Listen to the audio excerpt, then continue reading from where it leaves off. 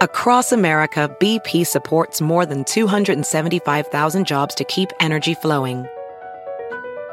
Jobs like building grid-scale solar energy in Ohio and producing gas with fewer operational emissions in Texas.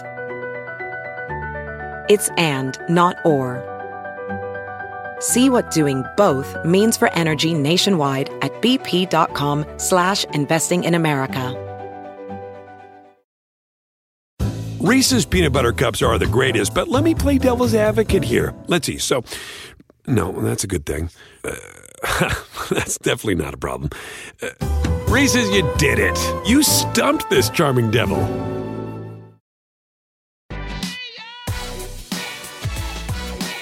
Welcome to the Betting Above the Rim podcast. Today's date, January 1st, 2024. Happy New Year from myself and my producer, Matt George, and the Sports Grid family to you and yours. This is episode 16 of the Betting Above the Rim podcast. We were going to do something with college basketball, but such stuff happened in the last 5 days, we had to throw it all out and start over.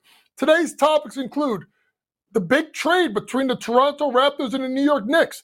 Leon Rose makes his first significant trade since taking over the Knicks front office. We'll break down how this trade impacted both teams in the short and long term. 2, the Pistons finally, I told you they were going to beat Toronto. They finally broke their losing streak of 28 games. I'm going to tell you why I think Detroit is not the worst team in the NBA, particularly moving forward into the future. 3rd, Celtics have been playing fantastic basketball this entire season. Are they the class of the NBA?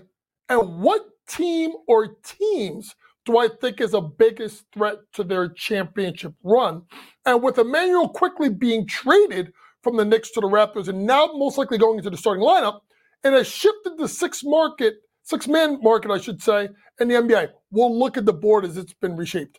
Welcome to the Betting Above the Rim podcast. This is Coach Young, and let's get started with the big trade that took place a couple of days ago between the Toronto Raptors and the New York Knicks. Yes, they're suing each other, but they could still make a trade. Leon Rose, Masai Ujiri came together, and it was a trade that no one really saw coming, that saw R.J. Barrett and Immanuel Quickley, along with a 2024 second-round pick.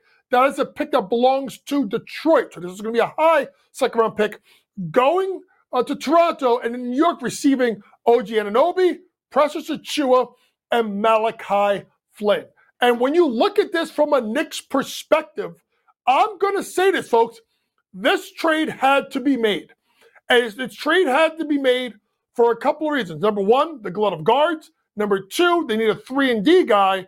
And number 3, they needed a backup big. So when you look at this trade, let's go piece by piece. And first start off with OG Anunoby. The 6'8", 7'2" wingspan, 3-and-D guy out of Indiana that played obviously with Toronto. And you can see as we're recording this episode, the Knicks game has just gone final. And you can just look at the impact that OG made immediately in game number 1, getting 17 points, 3 out of 6 from 3, 6 rebounds, an assist, a steal, although he did foul out, but played 35 minutes. And I think when you look at OG, there's a couple of reasons why he fits the Knicks better than R.J. Barrett. Number 1 is the ability to make the corner 3. That's his sweet spot. Shoots at about 42, 43%, I do believe, from that corner 3. And in New York spacing, that's where R.J. Barrett was a lot of the time. OG is a better corner 3-point shooter than R.J. Barrett. Number 2, it's the defense. Now, tonight in this game, 35 points for Anthony Edwards. But you got to look at the tape really closely, particularly look at the points that he scored when OG was guarding him and when he was not. So OG definitely made him work, and OG is the type of player, folks, that can guard 1, 2, 3, and 4. So that will be a big thing for a Knicks team that really, if you look at their new starting lineup, Jalen Brunson, not a strong defender. Dante DiVincenzo, not a strong defender. Julius Randle, not a strong defender. Now your number 1 assignment is OG Anunoby, 1 through 4. We saw him guard Ozzie Ant. He actually guarded Karl Anthony Towns as well in spots. So that is where OG comes in. Now with Precious Achiuwa, this is just very simple, folks. They lost Mitchell Robinson, who was the backbone of their defense. So getting Precious Achiuwa, although undersized, plays bigger than 6'8", and he becomes the backup center for Isaiah Hartenstein. But here's the other thing that people need to remember. Precious can play the 4, and the Knicks have not been able to have that taken care of since Obi Toppin has been traded. They've played Josh Hart at the 4. That's not where they want to play Josh. They want to play him a little bit more as a 3. So to me, Precious now becomes your backup 5 and your backup 4 at times. And then when you look at Malachi Flynn, it's just a throw-in, just the way the mixed salaries work. He's been in the league since 2019, first-round pick, end of the first round when he was drafted by Toronto. So he gives them a little bit of something in the backcourt. Now, for Knicks, really quickly, before we get to Toronto, it's a couple of things. Number one, you got to look at the spacing, right? So now if you have the Knicks, you have a driving guard and Brunson, a big that can take you from the 3 but back you down, and Julius Randle. But now you have 2 guys that can shoot the ball in the perimeter, and Dante DiVincenzo and OG Anunoby. And you should be looking at their 3-point props, the 2 of them combined for 5 made threes today. That is going to be something you're going to want to watch for in regards to that. Last piece, 2 young guys that are going to have to step up for the Knicks are going to be Quentin Grimes and Deuce McBride. Obviously, Grimes was in the starting lineup, came off the bench. Actually, in today's game, really gave the Knicks good minutes, 18 minutes, 2 of 3 from 3, 2 of 2 from the line, 10 points, and 18 minutes of action. And then Deuce McBride did not play particularly well, 7 minutes and 20 seconds, 0 for 3 from the floor. That's where the Knicks are going to be in trouble because they're going to lose the best 6-man in the league, which we'll talk about a little bit later with Immanuel Quickley. Maybe the Knicks go in a trade route, maybe like a Jordan Clarkson, someone that can fortify their second unit. Let's flip over to Toronto. Very simple, folks. They got their backcourt of the future. First off, the prodigal son has come home. R.J. Barrett, a.k.a. the Maple Mamba, comes back to Toronto where he's from. He did love New York, but this is a spot where if he wanted to go anywhere, it was going to be Toronto. So this is a good spot in a location that's close to home. His family, his father, Rowan Barrett, is the head of the Canadian basketball for the Olympics. And obviously that he slides into that starting 2 spot along with this guy, Immanuel Quickley. I'm going to say this. Immanuel Quickley is a caliber starting guard in the NBA. He can get you 17, 18 points, 6, 7 assists. He can shoot the ball from 3. The problem with him is he was never going to get the minutes in New York. He wanted $25 million a year. Knicks only wanted to give him 18. You can't pay a backup point guard $25 million. It takes away a lot of flexibility and salary cap wise. So Immanuel Quickley goes into the starting lineup. Dennis Schroeder comes off the bench. Maybe he gets moved. And then now you talk about on the backcourt with R.J. Barrett. So R.J. Barrett, Immanuel Quickley. We'll see what happens on the front court. Obviously, Scotty Barnes is entrenched. Jakob Poeltl as the 5. But let's see what happens now with Pascal Siakam in his walk here.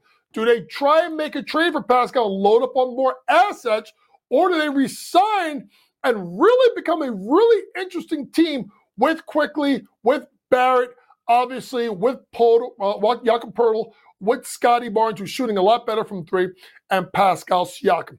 We'll see how that shakes up for the Toronto Raptors. But this is a trade that I think will benefit both teams in the short term now and in the long term in the future. Like I said, Toronto's get their starting backcourt of the future. The Knicks will end up re-signing OG Anunoby. He becomes their 3-and-D guy and their best defender for years and years to come. Let's move on to the team that the Raptors lost to, shorthanded, without OG, without Precious Achiuwa, that Malachi Flynn, and that is Detroit basketball. Started the year 2-1, lost 28 games to tie an NBA losing streak, and got a 129-127 win at home versus the Raptors. And when you look at this team, I'm going to say this, folks. I have been a believer, myself and especially Kevin Walsh. We have been big believers, and we talked about this on Batter the last couple of years, in the play of Cade Cunningham. And with Cade, folks, he just had to be healthy. He missed a large portion of the year last year, and now he's being healthy now, and now he's starting to show everybody what he can do. You got to remember, folks, when you talk about someone like Cade Cunningham, people were talking about as we were getting ready for the FIBA World Cup. He was part of the select team, and they were talking about times that he was absolutely dominant, Cade Cunningham. And he has had himself a great year so far, Cade, leading his team in scoring and assists. And this is a chance at 23.5 points per game, 7.3 assists, shooting 45% from the floor and 35% from three, 87% from the foul line. So Cade has been Cade. They have Bogdanovich, who I think will be traded at some point, giving you close to 20 points a game. You have Jalen Duren, who's been a double-double machine at 13 and 11.7, really shooting the ball well at about 63% from the floor. Jaden Ivey, we got to figure out what we got at Jaden Ivey. Some games he's great, some he's not. Getting you 12.8 points per game, and then you got Marvin Bagley, Alec Burks, getting you 10.5, 9.5, and then the rookie Ashore Thompson, 9.2 and 7.2. Here's the key thing here. Number one, that guy should be moved. Bogdanovich should be moved. We know about Stewart, what he can do. I think he's still part of the solution. And obviously, Ashore Thompson is going to be part of the solution here. But I would look for Bogdanovich, I would look for Bagley, and I would look for Burks, all to be moved. Why? They got to play the young kids, namely Ashore Thompson. Since Bogdanovich has come back, he has gone to the bench and at times hasn't gotten consistent minutes. But this is why I wanted to bring up Detroit, okay? They have the longest losing streak, tied for the longest losing streak in the history of the NBA. Folks, I am here to tell you, they are not the worst team in the NBA. They're not the worst team in the NBA now, and they're definitely not the worst team in the NBA moving forward. To me, when you look at the NBA, there are two teams that I would say right now that if I had my choice of rosters, if you could give me Detroit or these next two teams, I'm taking Detroit. The first team I'm going to bring up is the Washington Wizards. At 6-26, they have one of the worst defenses in the league. And this guy here, Jordan Poole, it has not panned out with Jordan Poole and Kyle Kuzma. He was traded to be the guy. Now he's getting you 17.2. Folks, he was giving you 20 points a game last year. You look at Tyus Jones, who's played really well. I think he's one of the best, backup point guards in the league. Pressed in the starting lineup, 12.6 points per game. He is a free agent at the end of the year, folks. So someone like Tyus Jones gets moved. Does Kyle Kuzma at 23.1 points per game, 6.2, 4.3, does he get moved? I don't think he's the number one scorer in this league. I think he's a damn good number 3 scorer. So when you look at Kuzma, when you look at Poole, when you look at Jones, you got to go through the rest of it. Avdija hasn't really developed what we thought. Daniel Gafford, okay. Coulibaly, it's giving you 8.5 as a rookie. Corey Kispert, 11.6, doesn't really do it for me. So if you're lining up Detroit or Washington, who are you taking? Well, especially if you know that maybe Kuzma could get moved. Tyus Jones is a free agent. To me, I'm taking Detroit with Cade, with Ivy, with Duren, and then obviously Ashore Thompson, and also because of Monty Williams, I know he's a better coach than that. But there's another team I'm going to take Detroit over, and that's the Charlotte Hornets. A Charlotte Hornets team that basically has been without their best player all year in LaMelo Ball. And the problem with LaMelo is let's be honest, folks, LaMelo just can't stay healthy. And I think that's one reason why I want to put Charlotte behind a team like Detroit is they can't stay healthy. But it's the other part. It's scary Terry Rozier, although he's giving you 23.6 points per game. Is he someone that's going to be a trade candidate? Because to me, he's an undersized 2-guard. There's Bridges. Gave you 19.4 since he's been back, such a suspension. And I do think he could be a trade candidate if teams are looking at him.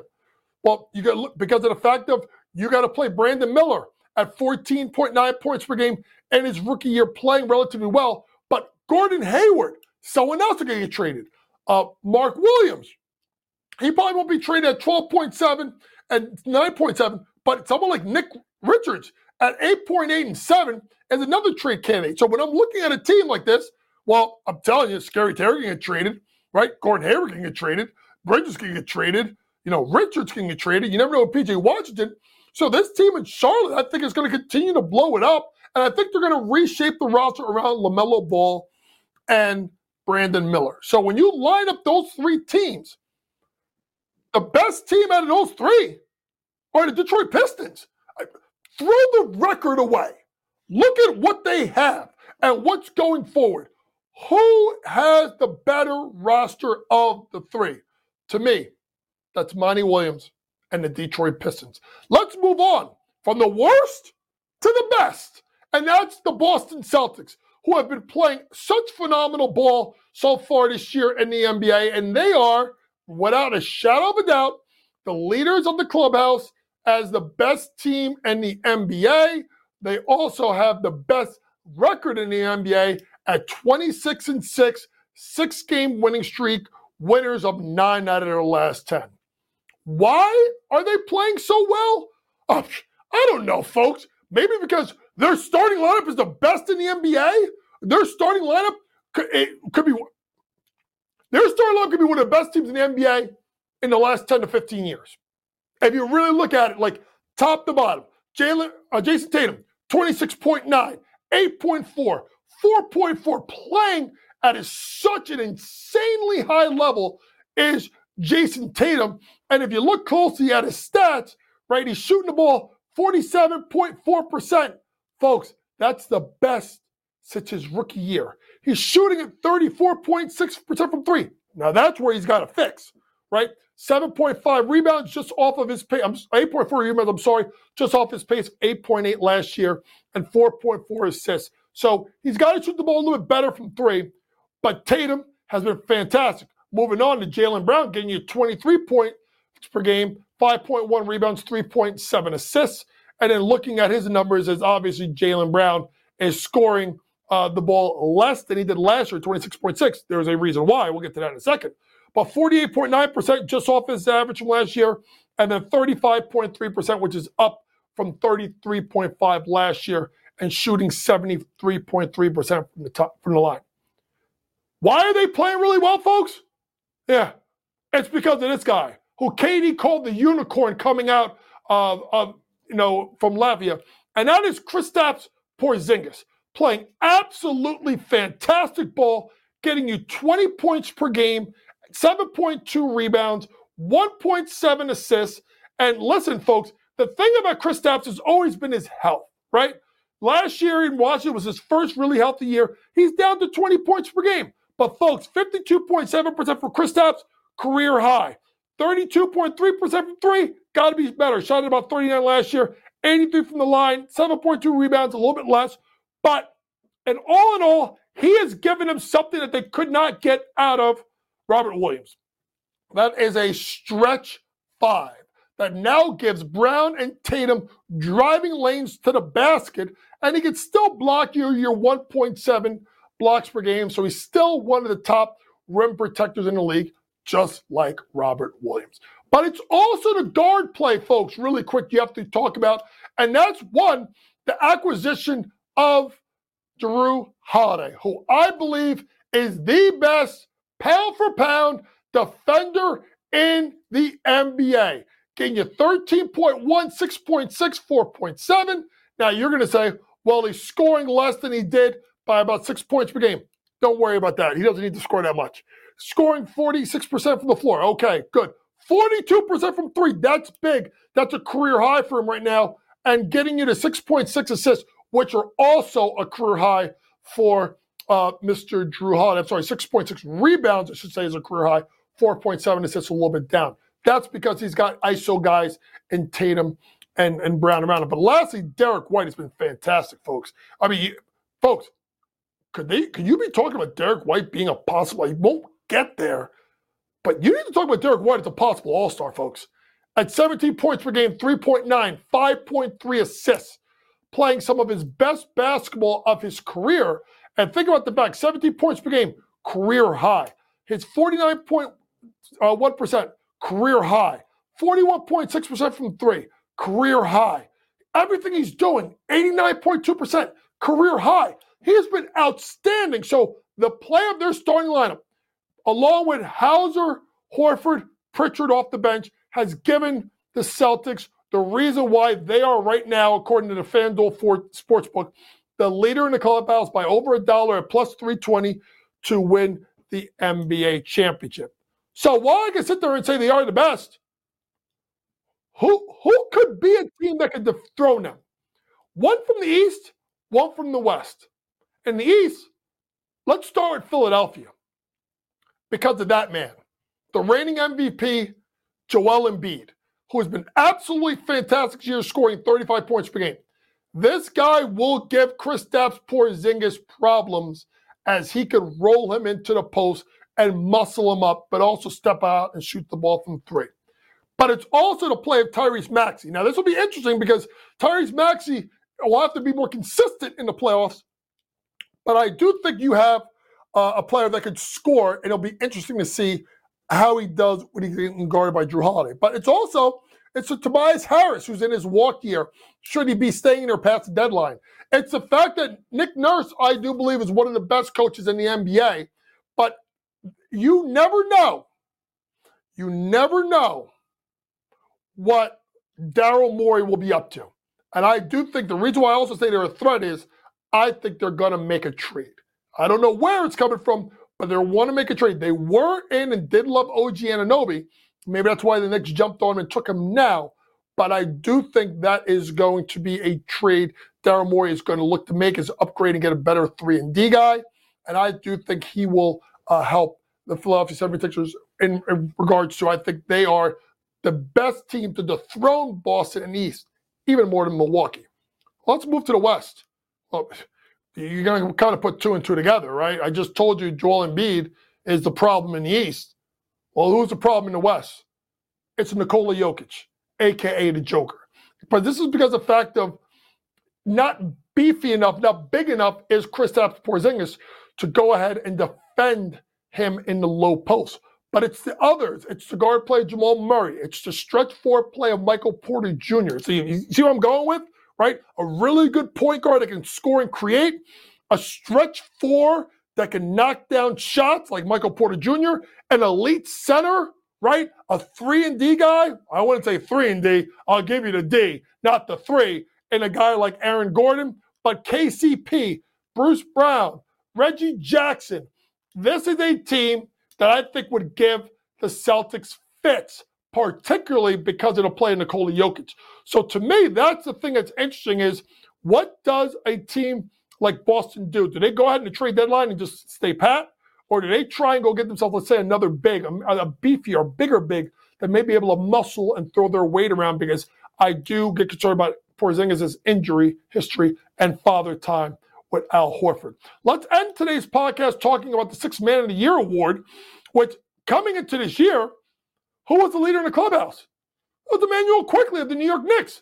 I run a plus 900, I do believe, before the season started, tied with Norman Powell, Malik Monk at 12-1, Brogdon 16-1, CP3 17-1.